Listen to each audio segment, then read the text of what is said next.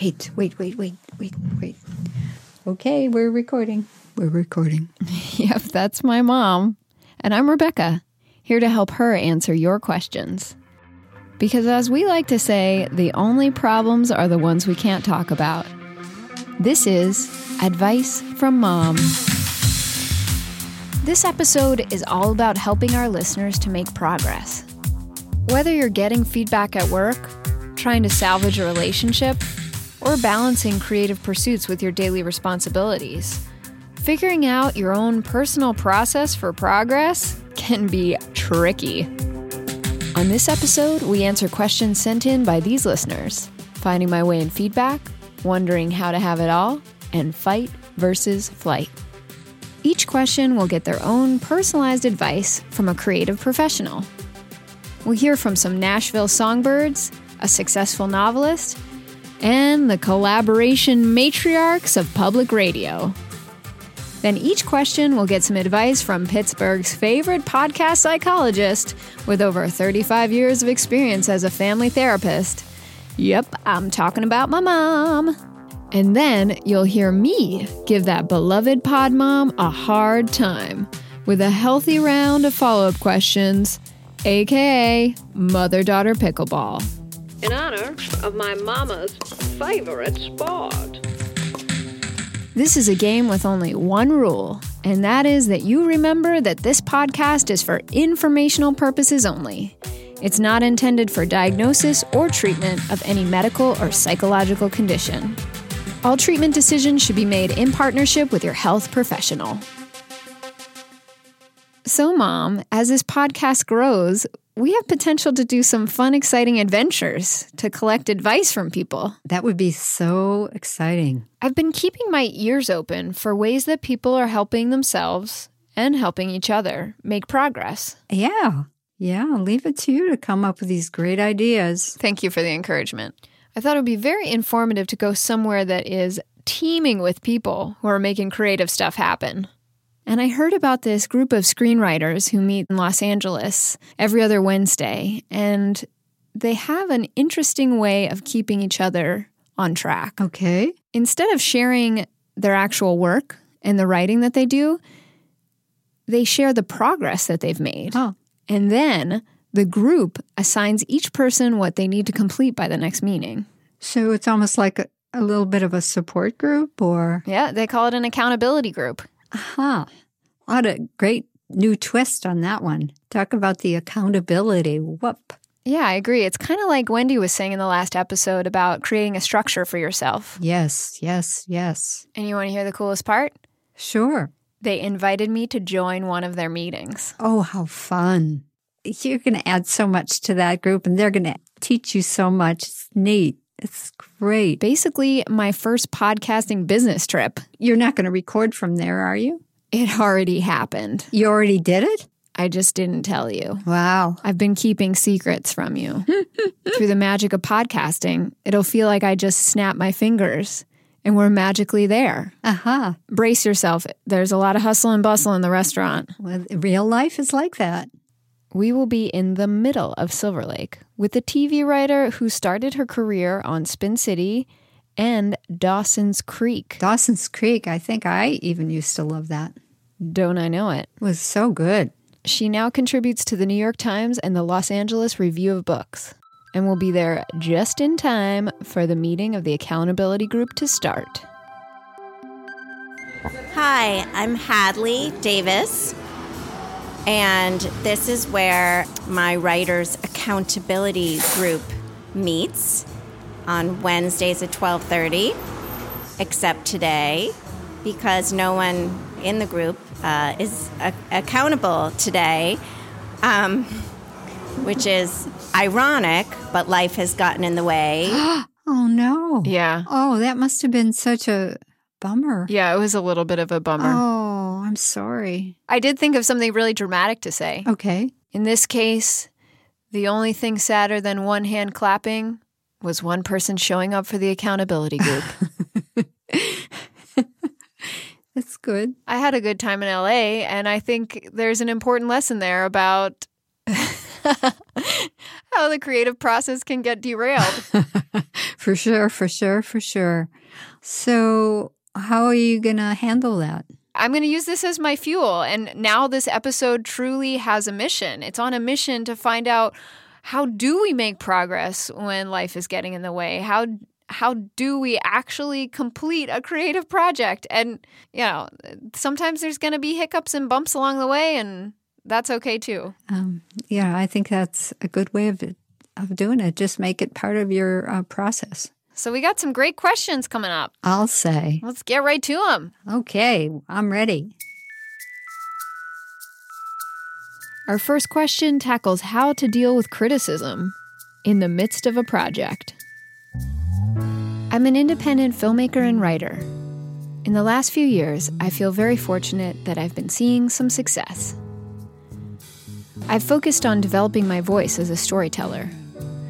I know the way to improve is by showing my work in progress to others, and to ask what's working and what's not. I always try to be open to feedback. Sometimes the feedback is helpful, while others not so much. I'm also wary that as a woman, I get more negative feedback than my male counterparts. In the past, overly critical feedback has killed a project before it had time to grow. I'd like some advice on how to take feedback. How do I know who to trust? How do I protect my work at its most vulnerable stage, while still being open to input that could improve it greatly? Signed, Finding My Way in Feedback. So often with creative work, we need other people's input. So, Finding My Way in Feedback, I'd like to introduce you to two women who have created an amazing structure for this process. Meet Whit and Kira. Well, I'm Kira Small, singer-songwriter here in Nashville, and I'm here with Whit Hill. Hello. Also singer-songwriter here in Nashville, and we're part of something called East Nashville Song Salon, which was created to be a safe space for fellow songwriters to bring new works, whether they're quote-unquote done or not done, and get feedback from other songwriters. And it's based on Jack Hardy's New York City Song Exchange that started decades ago in New York City. Jack's no longer with us, but Salon endures. And flourishes. Indeed. And has sparked the creation of hundreds, if not thousands, of songs.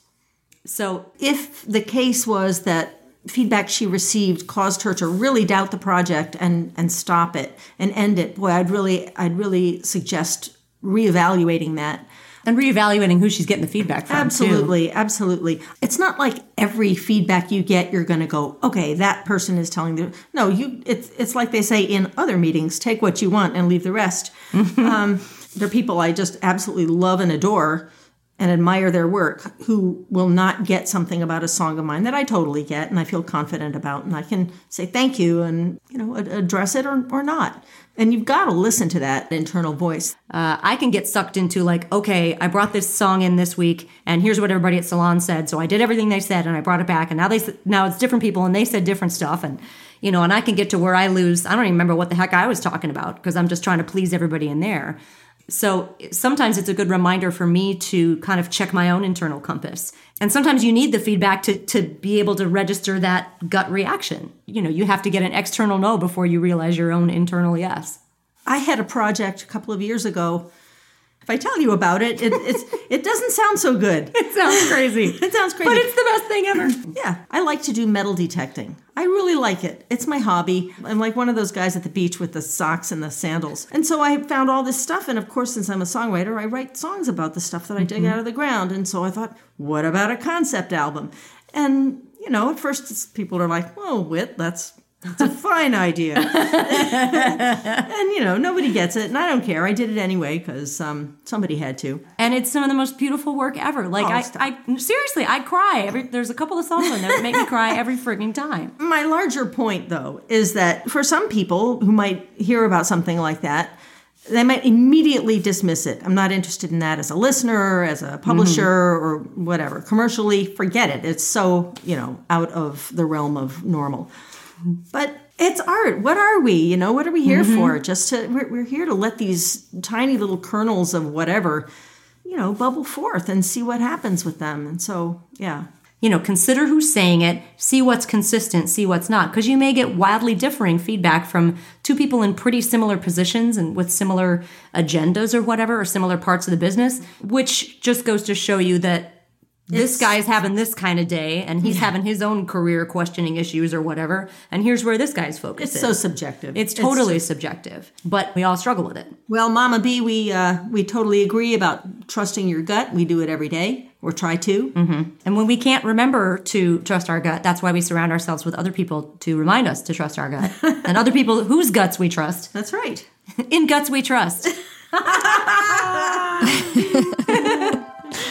Thank you, Kieran Witt. I think you just came up with Advice for Mom's new tagline, In Guts We Trust. And now, here's some advice from my mom. Thank you so much, Kira and Witt. It's amazing what you're doing with the Songwriting Salon. And thank you so much Finding My Way in feedback. I invite you to celebrate your successes. They provide the foundation for your career.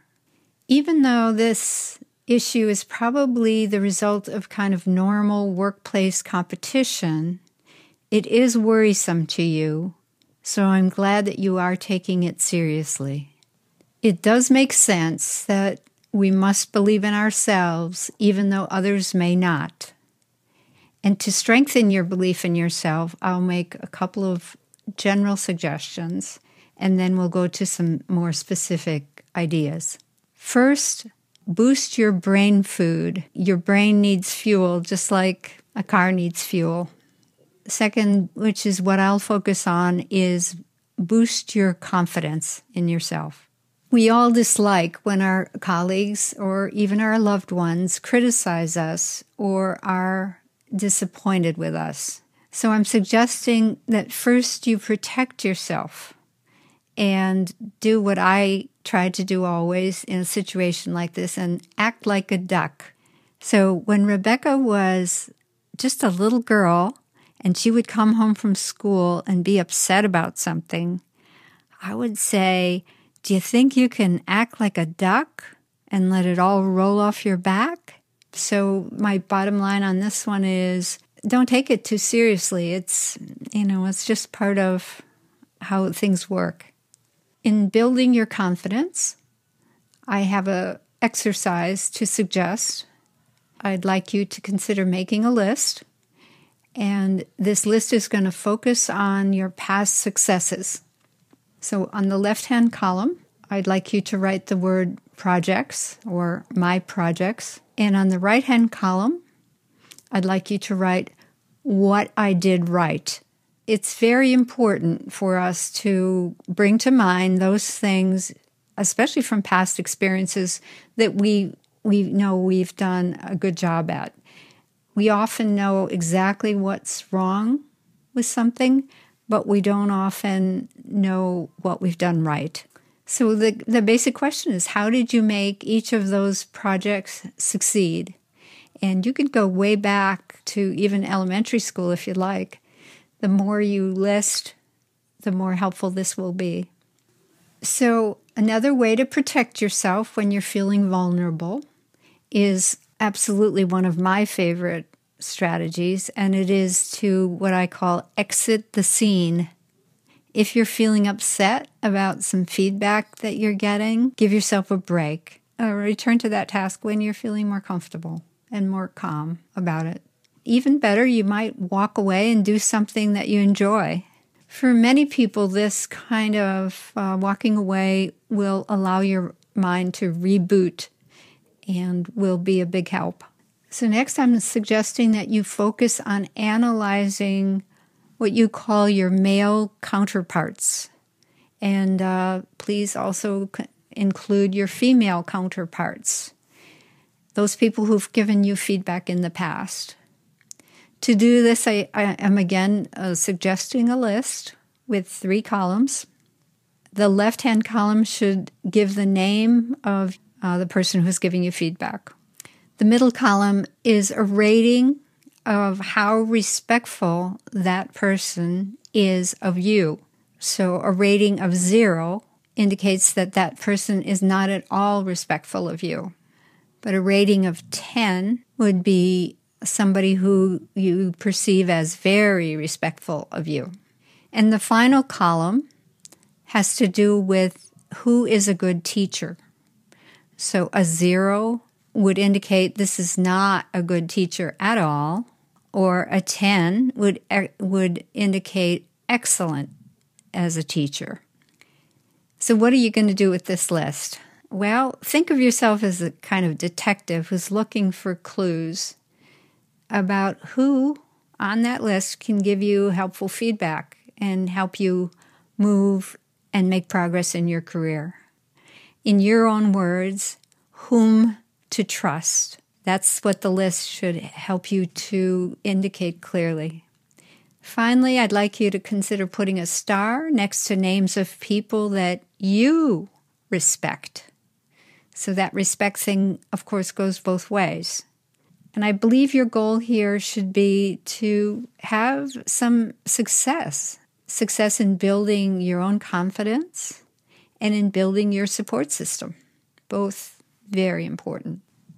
Of course, we don't know how much effort it might take for you to get unstuck. But I hope you'll persist, and I hope you'll keep trying things until something works. So always keep your eye on that goal. Finally, I think of myself as a kind of outsider to your field, to your creative field.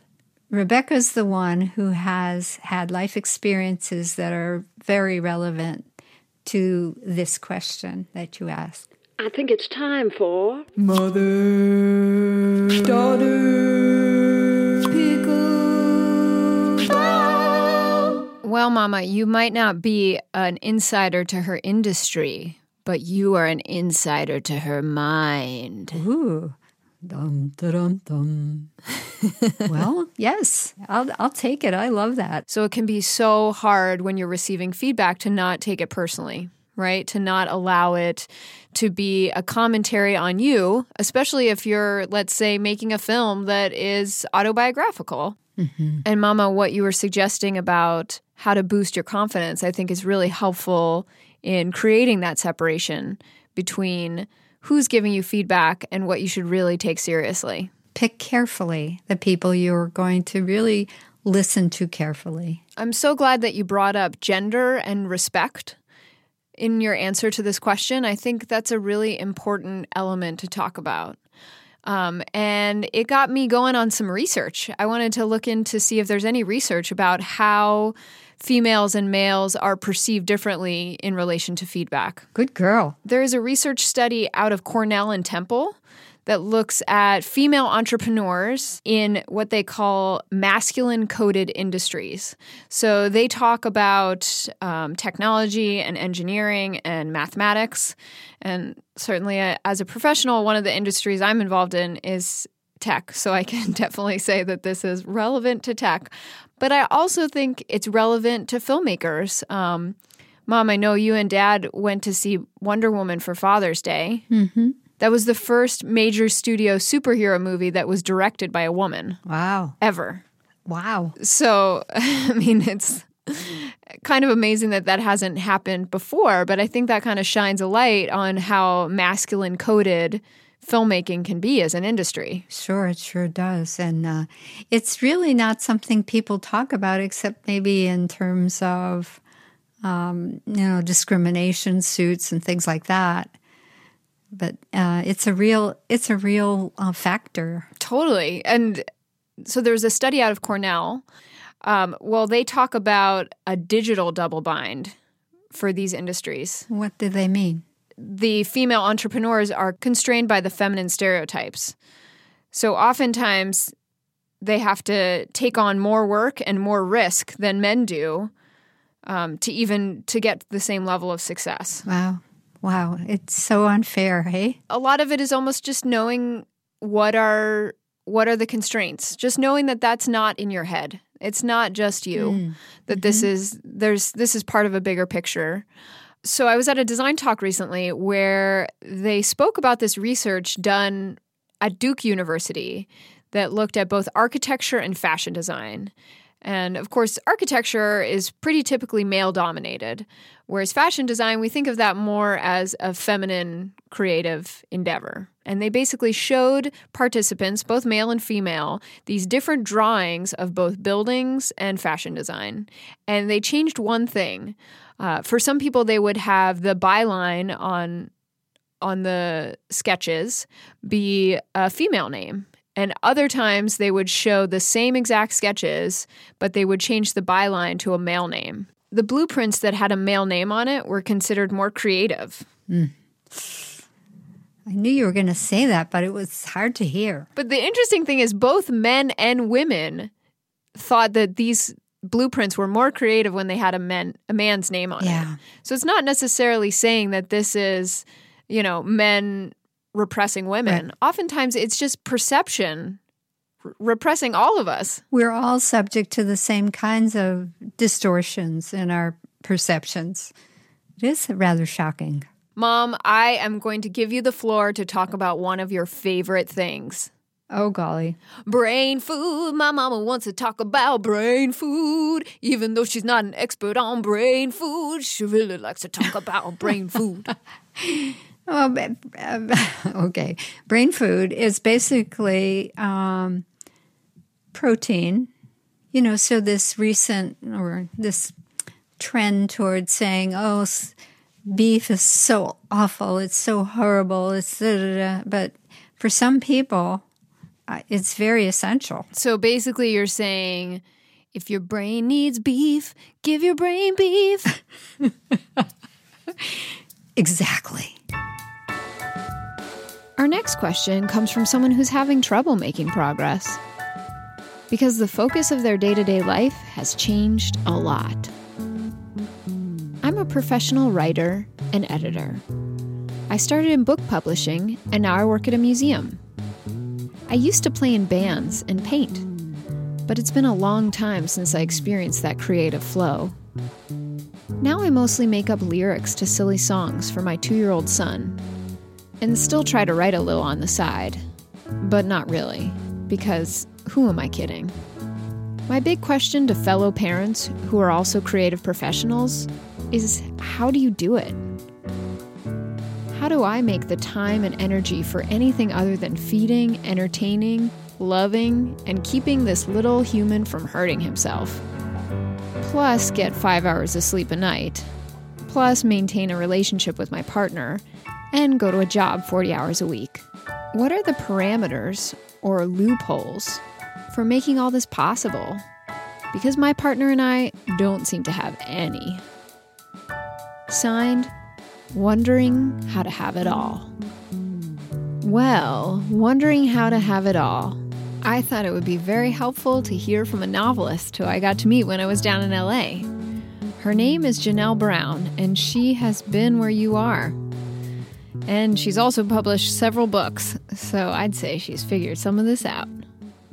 This is a question that is very close to my heart because I have been thinking about this a lot lately. I am an author, and I've written 3 books. My first 2 novels I published before I had kids, and my 3rd novel I'm about to publish this summer. And the space between the first novel and the second novel, the amount of time it took me to write it, was about 2 years. The space between the second and the third, when my children came into my life, is 7 years. So clearly I have had some issues coming up with a work-life creativity balance myself. In those 7 years, there were definitely times when I felt like writing was impossible, and entire months would go by when I was really blocked and incapable of finding an intelligent thought in my head that was worthy of being put down on a page. The normal hurdles that you feel as a creative become so much more amplified when you have kids and you're short on time. So it really took a lot of work to kind of consciously get past that hurdle, like installing programs like Freedom on my laptop that would literally cut off the internet for 3-4 hours so I couldn't look at social media in order to get my brain back into space. And realistically, I have to give myself a break that, when I didn't have 2 kids, I could write a book in 2 years. And when I do have kids, it takes 3 times longer. So I do think that as much as possible, integrating kids into the life that you want to lead is the thing that will help you feel like you have your own autonomy. And I do think that there are benefits to being a creative professional while you're parenting. You know, as a mom, my kids look at me and they know that I do something. They know that I'm doing something creative. And especially for my daughter, I feel like it's modeling something really important, that I am more than just the person who makes food and does laundry and yells at them to clean up their rooms. So one of the most important things that I did that really helped create a space for, quote, creative flow, as you put it, was start a collective writing workspace with a bunch of other writers. I live in Los Angeles in Silver Lake, and we have this old mid-century modern building that we've got a big office in with 4 rooms and about 16 desks. We have a group of about 20, 25 writers that come through those desks every day, and we are there working on our own projects and basically being company for each other while we all do our own things. And what really helps me is I know I have this space to walk into, and I have these other people who are all also kind of battling the same issues that I am, because most of us are parents. And we have this space that becomes kind of a creative hothouse. You look over there, they're working on a script. You look over there, they're working on a book. Look over there, they're working on an article for a newspaper. It's much easier to get focused and energized in that space than it would be if I was by myself at home trying to write. And besides, I've paid for this space, I should use it. So there's this interesting guilt factor that brings me back to the office. It's totally personal guilt, like my own anxiety about perception. But if it works, I'll take it. And the other thing that I've found that has been really helpful is the idea of creative retreats. Especially when I was working on my 3rd novel, I would go run a house with another writer friend, and we would hole up for 4 or 5 days and just write. And I would be so productive over the course of 4 days. I might write, 3 times as much as I would write in any given month. So I highly recommend trying to find space to just get out of town and make a creative space for yourself. Thank you, Janelle. What lucky kids you got to have a mom like you.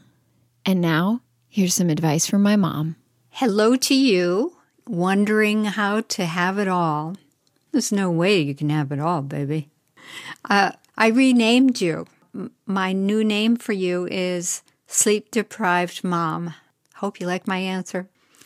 Dear sleep-deprived mom, thanks very much for your question. Your question reminded me about how overwhelmed I did feel in the weeks after Rebecca was born. For me, the hardest part was acknowledging that my life had changed so drastically. And what that meant to me, it meant that I was going to have to give up some of the things that I held dearest, those activities that I loved. And I'd have to give up some of my own preferences and wishes. But I assure you that sleep was not one of the things that I gave up.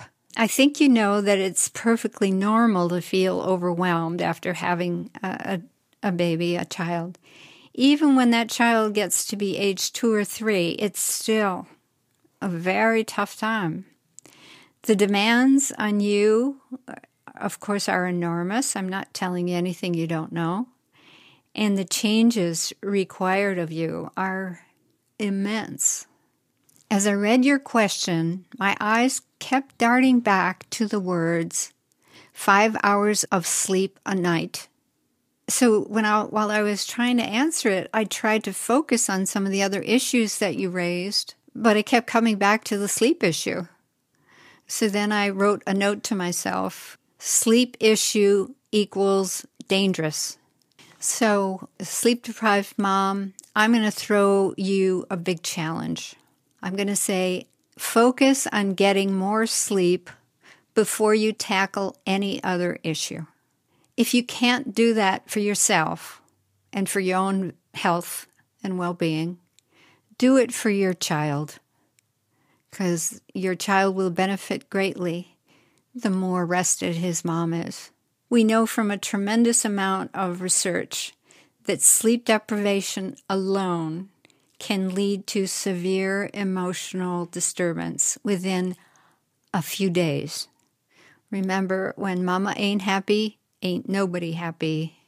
Thus, I'm making this answer very brief in an effort to maybe shock you into understanding that your main goal should be to increase your sleep.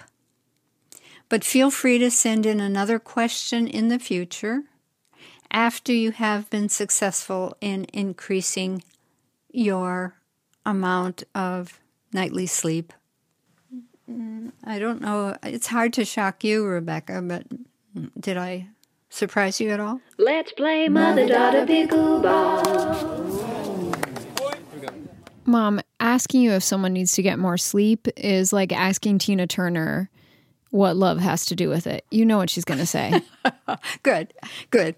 Then I'm clear. I guess I should have warned people when they send in questions that sleep deprivation is a trigger warning for my mom. And if you say that, she'll have no other advice for you except get more sleep. Well, I'm trying to help this poor sleep deprived mama, and she, her kid is not going to be happy with her if she's always all irritable. Most people are pretty irritable when they're sleep deprived. Mom, what do you think about Janelle's idea of having a creative workspace outside of the home? It's a very, very smart idea. And I was one of those people who could not work out of my home. When you were small, I tried for a very short time to have clients come to our living room. It was impossible for me to do that. And so I did get an office outside the home, and it worked so much better for me. And, that can also be a kind of refuge, a place to go where, that the interruptions are minimal. And that's also wonderful for any mom. Can you offer up any practical tips for this woman you have renamed sleep-deprived mom? I mean, what should she do when she's trying to sleep and her kid is jumping on her bed? I think it's the big picture that I'm talking about. Because she's saying, I want to do this, I want to do that, I want to do this, I want to do that. I'm working 40 hours.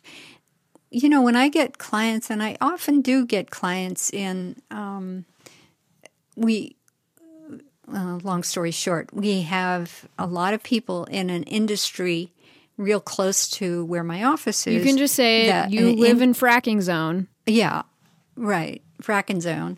So the demand for them to work long hours is unbelievably, incredibly intense.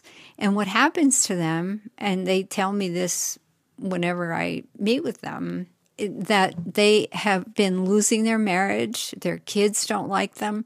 They have no time to recreate or have any fun. They don't sleep well. They're constantly on their phones. Their basic needs aren't being met. So yeah, I do believe that strongly. Just further proof that fracking ruins lives. Oh, stop. Okay, I'll stop. And I hope there aren't any frackers listening. They're too busy working. Mom, how am I supposed to stop when all the things you say make me want to say, get back to the frack? Oh, boy. All my words come back to haunt me.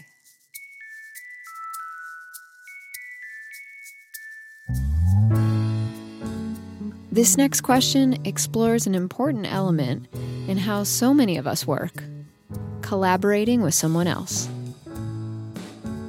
For many years, I worked with a writing partner on a number of projects, including a feature screenplay and 2 TV pilots. Our working styles are really different. I like solving work dilemmas via the Socratic method of cooperative, argumentative dialogue. On the other hand, my writing partner, who is also a guy and also around my same age, felt like all I was doing was arguing and being combative. It became clear that some of this was a remnant from our childhood experiences. My family likes to argue, and his doesn't. He eventually declared that he couldn't work with me anymore. And it ended not only our working partnership, but also our friendship. Recently, I reached out again to rekindle the friendship. But I still harbor resentment that he was so willing to walk away from our 20-year friendship because of our rocky working relationship. Any advice on how to reach closure so we can move on together as friends? Signed, Fight versus Flight. Well, Fight versus Flight, I think what you need is some advice from some sisters. Nikki and Davia aren't biological sisters, but they are sisters of collaboration and winning Peabody Awards. They're two independent producers who make stories for NPR and their own podcast, The Kitchen Sisters Present. I'd like you to meet Nikki and Davia. Fight versus Flight. You've picked the right one for us, I think. Oh, Fight versus Flight. This is Davia Nelson of the Kitchen Sisters. And this is Nikki Silva of the Kitchen Sisters, one half of the Kitchen Sisters. We both connect deeply to your questions because we have very different approaches to how we think about things and take on the doing of something and the relationship to the story. And I think that's something that we've had. I mean, we also have really similar ways too, or we wouldn't have gotten started together, and we're delighted by so much of the same thing.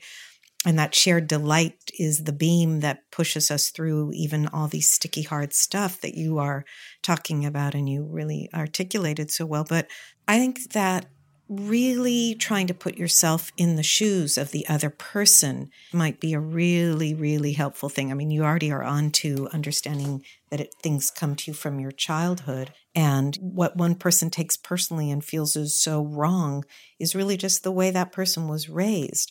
I'm sure Nikki will jump in here, but just jumping to your end there, any advice on how to reach closure so my resentment doesn't fester and we can move on together as friends?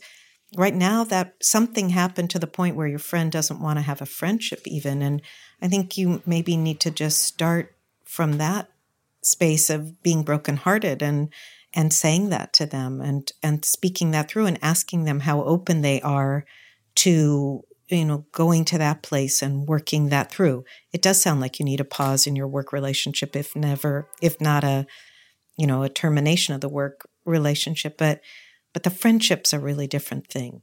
And that's the one to really try and save and savor and, work on. And, working together is a different matter. What do you think, Nick? You have to really try to think about it as the other person is thinking about it and put yourself in their shoes. And if you're a good friend with that person, it's easier to do that. But I also think, as our work relationship and friendship evolved, I mean, we've found that we've sort of had to adjust. And I think it's a lot of flexibility and being willing to try to make some changes and like maybe defining what it is the two of you are doing and focus on the things that you're arguing about and what's making the other person angry or upset or frustrated. And, try to architect that out if you can. A lot of that's hard, but some things you can do. I mean, you can kind of split up some of the tasks. You can bring in another person that's kind of a neutral person or who has their own ideas, but that you can bounce things off of so that you're not always trying to just bounce things off of each other, which makes it tricky, I think. And I think that one of the reasons that at least from my perspective, have been able to work it out because, reading this thing cracked me up because it's very much our story. I mean, in terms of our different styles and the things that we do fight about and argue about and get frustrated about, which we do a lot. I mean, it's like a marriage. It's like any relationship. And like any relationship, it is work. It is hard work. And you have to keep trying and you have to be willing and committed to doing it or it's just not going to happen by itself.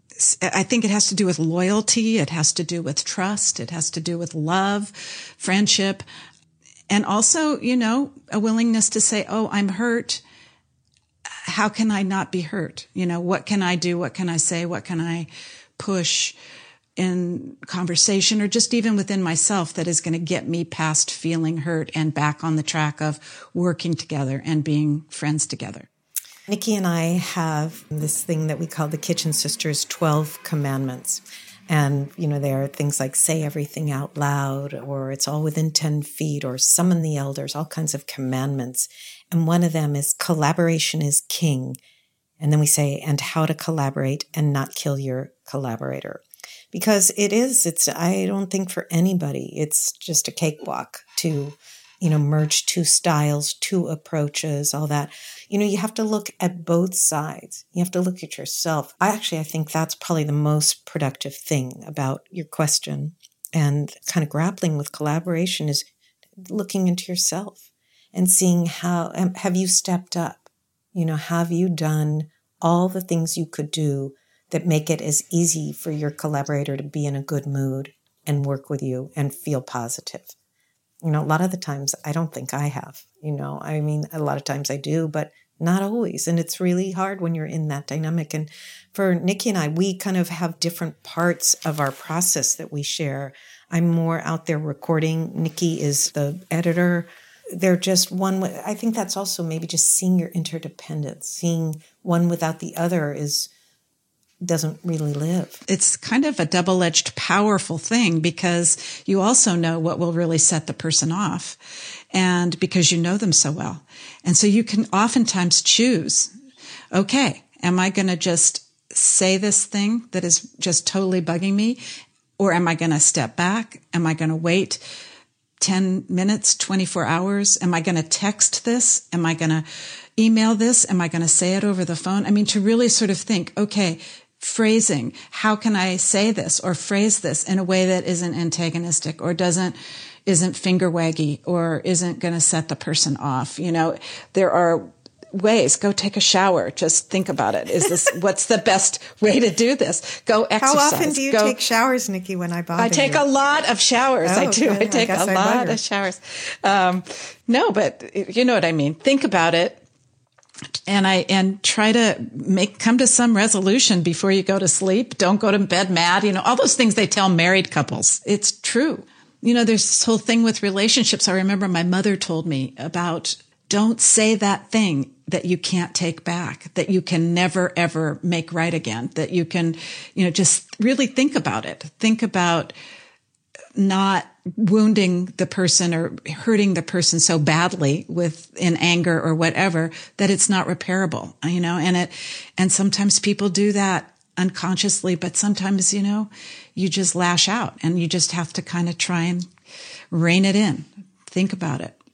Fight versus flight. It's been great to think about you as we're talking this through, and good luck, and open heart and lighten up, keep it light. Keep it true. And we wish you so well. And thanks so much. It's the Kitchen Sisters signing off. Okay. Bye. Bye, guys. Thank you so much, Nikki and Davia. I'm very interested to find out what those other 11 commandments are. And now, here's some advice from my mom. A great big thanks to the Kitchen Sisters for sharing their wisdom about their long-term partnership and working relationship. And Rebecca tells me that you have been partners since 1979. I know I'm a couple years early, but let me be the first to congratulate you on your upcoming, as Rebecca calls it, a friendiversary. Yes, well worth celebrating. Thank you so much, Mr. Fight versus Flight, for your question. It's a plus that you're able to describe and acknowledge why that partnership ended. I'm glad you understand it. But it sounds like you're still baffled by your ex-partner's behavior. So you come from a feisty family with a lot of back and forth, and he did not. When two people are very different, it definitely can result in tension and miscommunication. I'm guessing that he finds it hard to say, or he did find it hard to say no to you. I know from personal experience that it's hard to say no when the person at the other end does not want to hear your no. Maybe that relationship with him had turned into a kind of power struggle. And in an effort to help you understand him, I'll speak from his perspective. In your past efforts to push for cooperative, I'm using your words now, cooperative, argumentative dialogue, he may have been dumbfounded by that style. He may not have understood at all what that was for or why you were doing it, and it wasn't compatible with his style. He might even have felt intimidated by your persistence. Intimidating people sometimes don't even realize that they're intimidating. But we all want to feel understood. He may have felt that his style and temperament type were not acceptable to you. Is it possible that he actually suffered through some years of the partnership with you and he never spoke up about how unhappy he was? Is it possible that that's how it came down? For you, the bad news is that he wants to move on and he doesn't want to be friends. That seems clear to me. The good news for you is you can learn a lot from this relationship and from all the suffering and turmoil that you have been going through and hoping to make it more what you were wanting it to be. So if you wish to pick up the challenge of learning more about how to effectively communicate with someone who is very different than yourself, you might consider reading a book called Please Understand Me. The book is about the Keirsey temperament type sorter. Many people have reported that knowing about temperament type has helped them tremendously in both work and personal life. Now I'm ready for Rebecca's comments. So, Rebecca, did you catch any of my zingers? I mean, pickleballs? That could only be the sound of one thing. It's time for mother-daughter pickleball. Mama, you're lobbing them at me. There's so many good pickleballs in here. Oh, I'm glad you like them. So what you're saying is the opposite of what Nikki and Davia were suggesting about salvaging the friendship.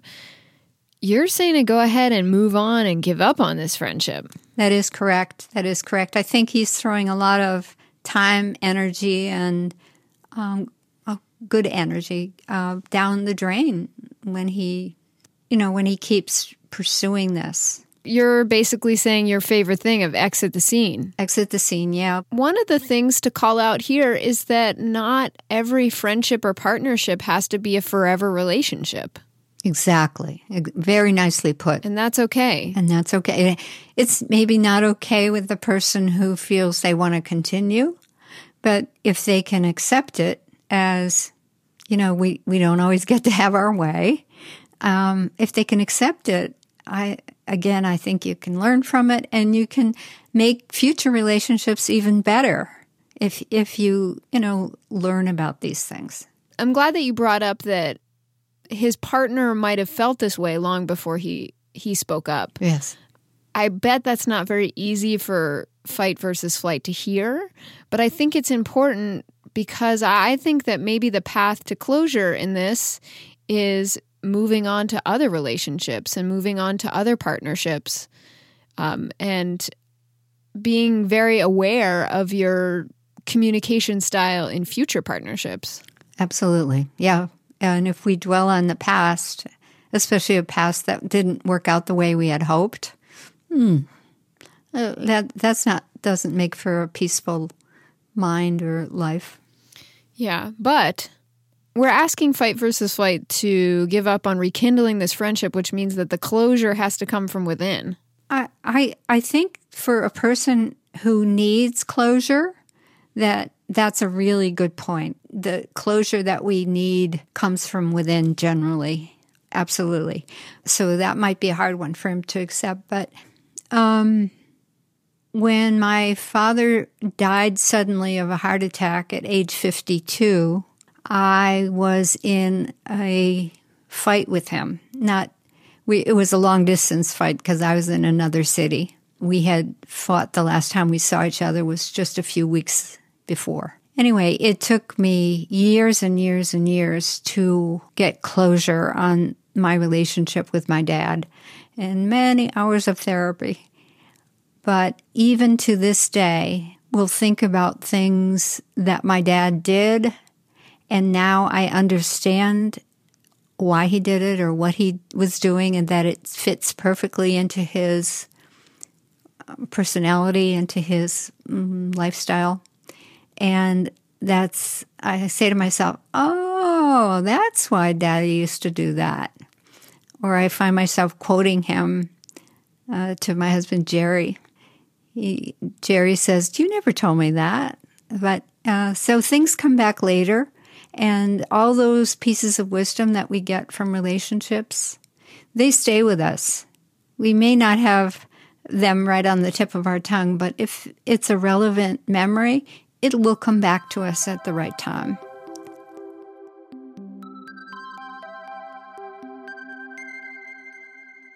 So as you know, I've been on a mission to find accountable individuals to teach me about accountability. Oh, beware when Rebecca goes on a mission. Ooh, baby.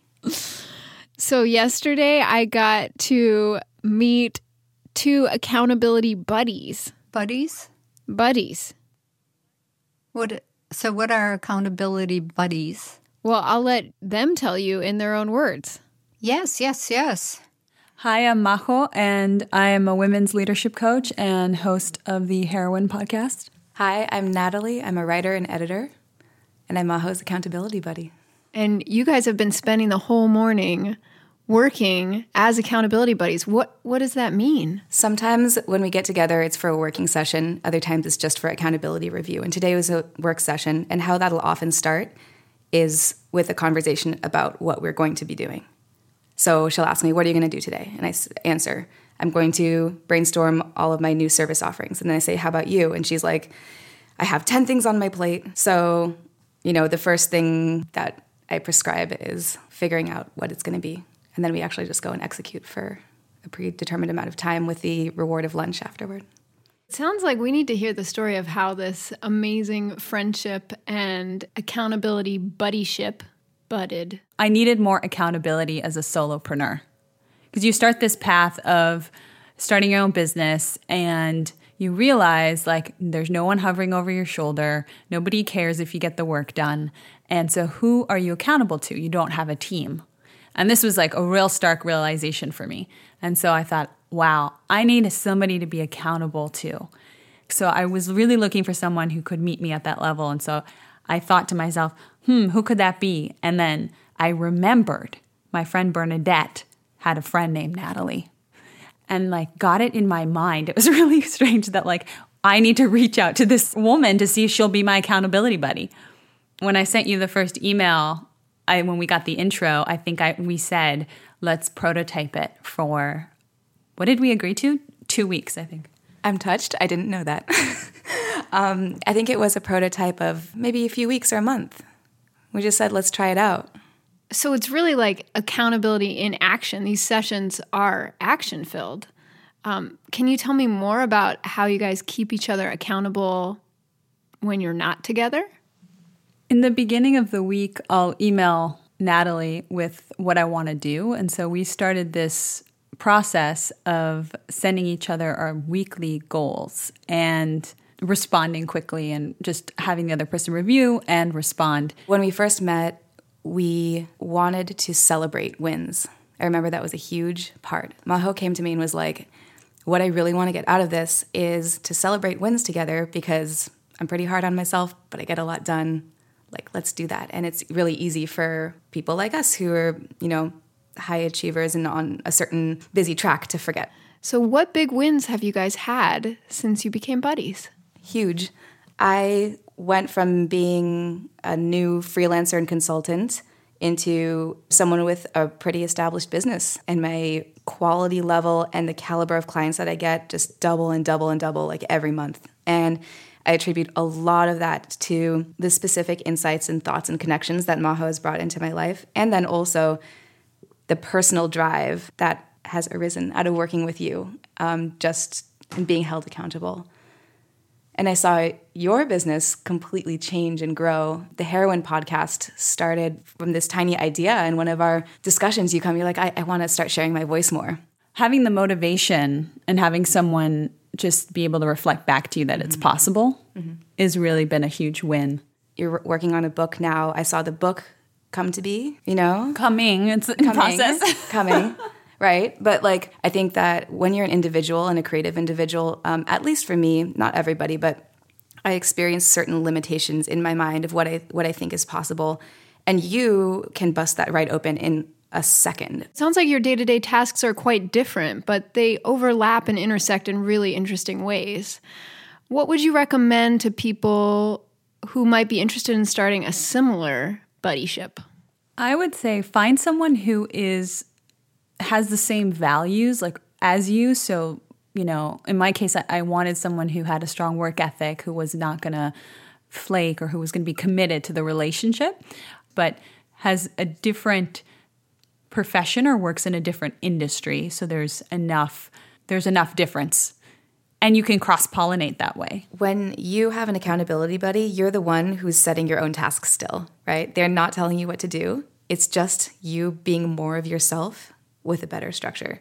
Maho doesn't know the tasks I need to do that week to be a better writer, but she provides the framework for me to be a better thinker about how to be a better writer or how to be a better professional. That's why I think it's important that you start with a discussion of goals and visions and understanding the other person's vision and letting them fill in the details of how they're going to get there, but you're holding them accountable to that top level thing. Accountability is happening. I love it. I love it. A big thanks to you, Natalie and Maho. You allowed Rebecca to sneak in and find out more about your accountability group. You know, mothers worry about this kind of thing. You know, how is my daughter ever going to find a nice accountability group? Oh, no, Mom, I don't think they're going to let me be in their accountability group. I think they let me interview them. Just don't make me do that, okay? What do you mean? Don't make me be accountable to somebody, please. I think one of the things I learned from them is that you can't force accountability. It has to really come from within. That's a good way of thinking of it. Wow. So my question for you is, how are you doing on your summer project of getting back to normal life? I'm doing very well. Thank you. I was at pickleball yesterday again, and Daddy is doing all kinds of stuff new. He's doing the laundry. And he's so funny. He, instead of carrying it down the steps, the bag of laundry, he just throws it down the steps and then everything falls out. And then at the bottom of the steps, he puts everything back in. It's the creative problem solving. You know, I'm feeling really comfortable back in the practice of everything. And then we went out with our friends to brunch the other day and had a lovely catch up with them. And so brunch, a sign of normal life if you're my mom. We older people have simple needs. For my summer project of getting back to rock and roll, last night, Brian and I bought a bass for me to play. Oh, my goodness. Yeah, and I've been taking bass guitar lessons. You'll play and sing? That's the goal. It's not going to be easy, but at least for a couple songs, play and sing. You know, I'm used to just being the lead singer, but now that there's two lead singers in one band, I got to find other things to do. Yeah, and you're so used to shaking it up when you sing. But if my summer goal is to get back to rock and roll, this is what I got to do. Okay. Rock and roll is such a wonderful thing. From my generation to yours, thank you. We love rock and roll. So how are you doing on your summer project, dear listeners? We want to hear all about it. Leave us a voicemail at 7069-ASK-MOM or go to advicefrom.mom and give us a little update on your summer project. Are you holding true to that fun banner you put on your fridge?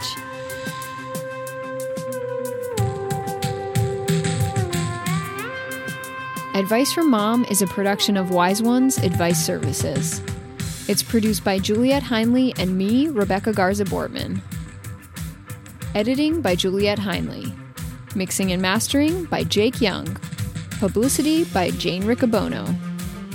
Audio assistance by Brian Garza. Our theme music is by Love Jerks. And the song throughout this episode is Rebel in Motion by Scissors for Lefty.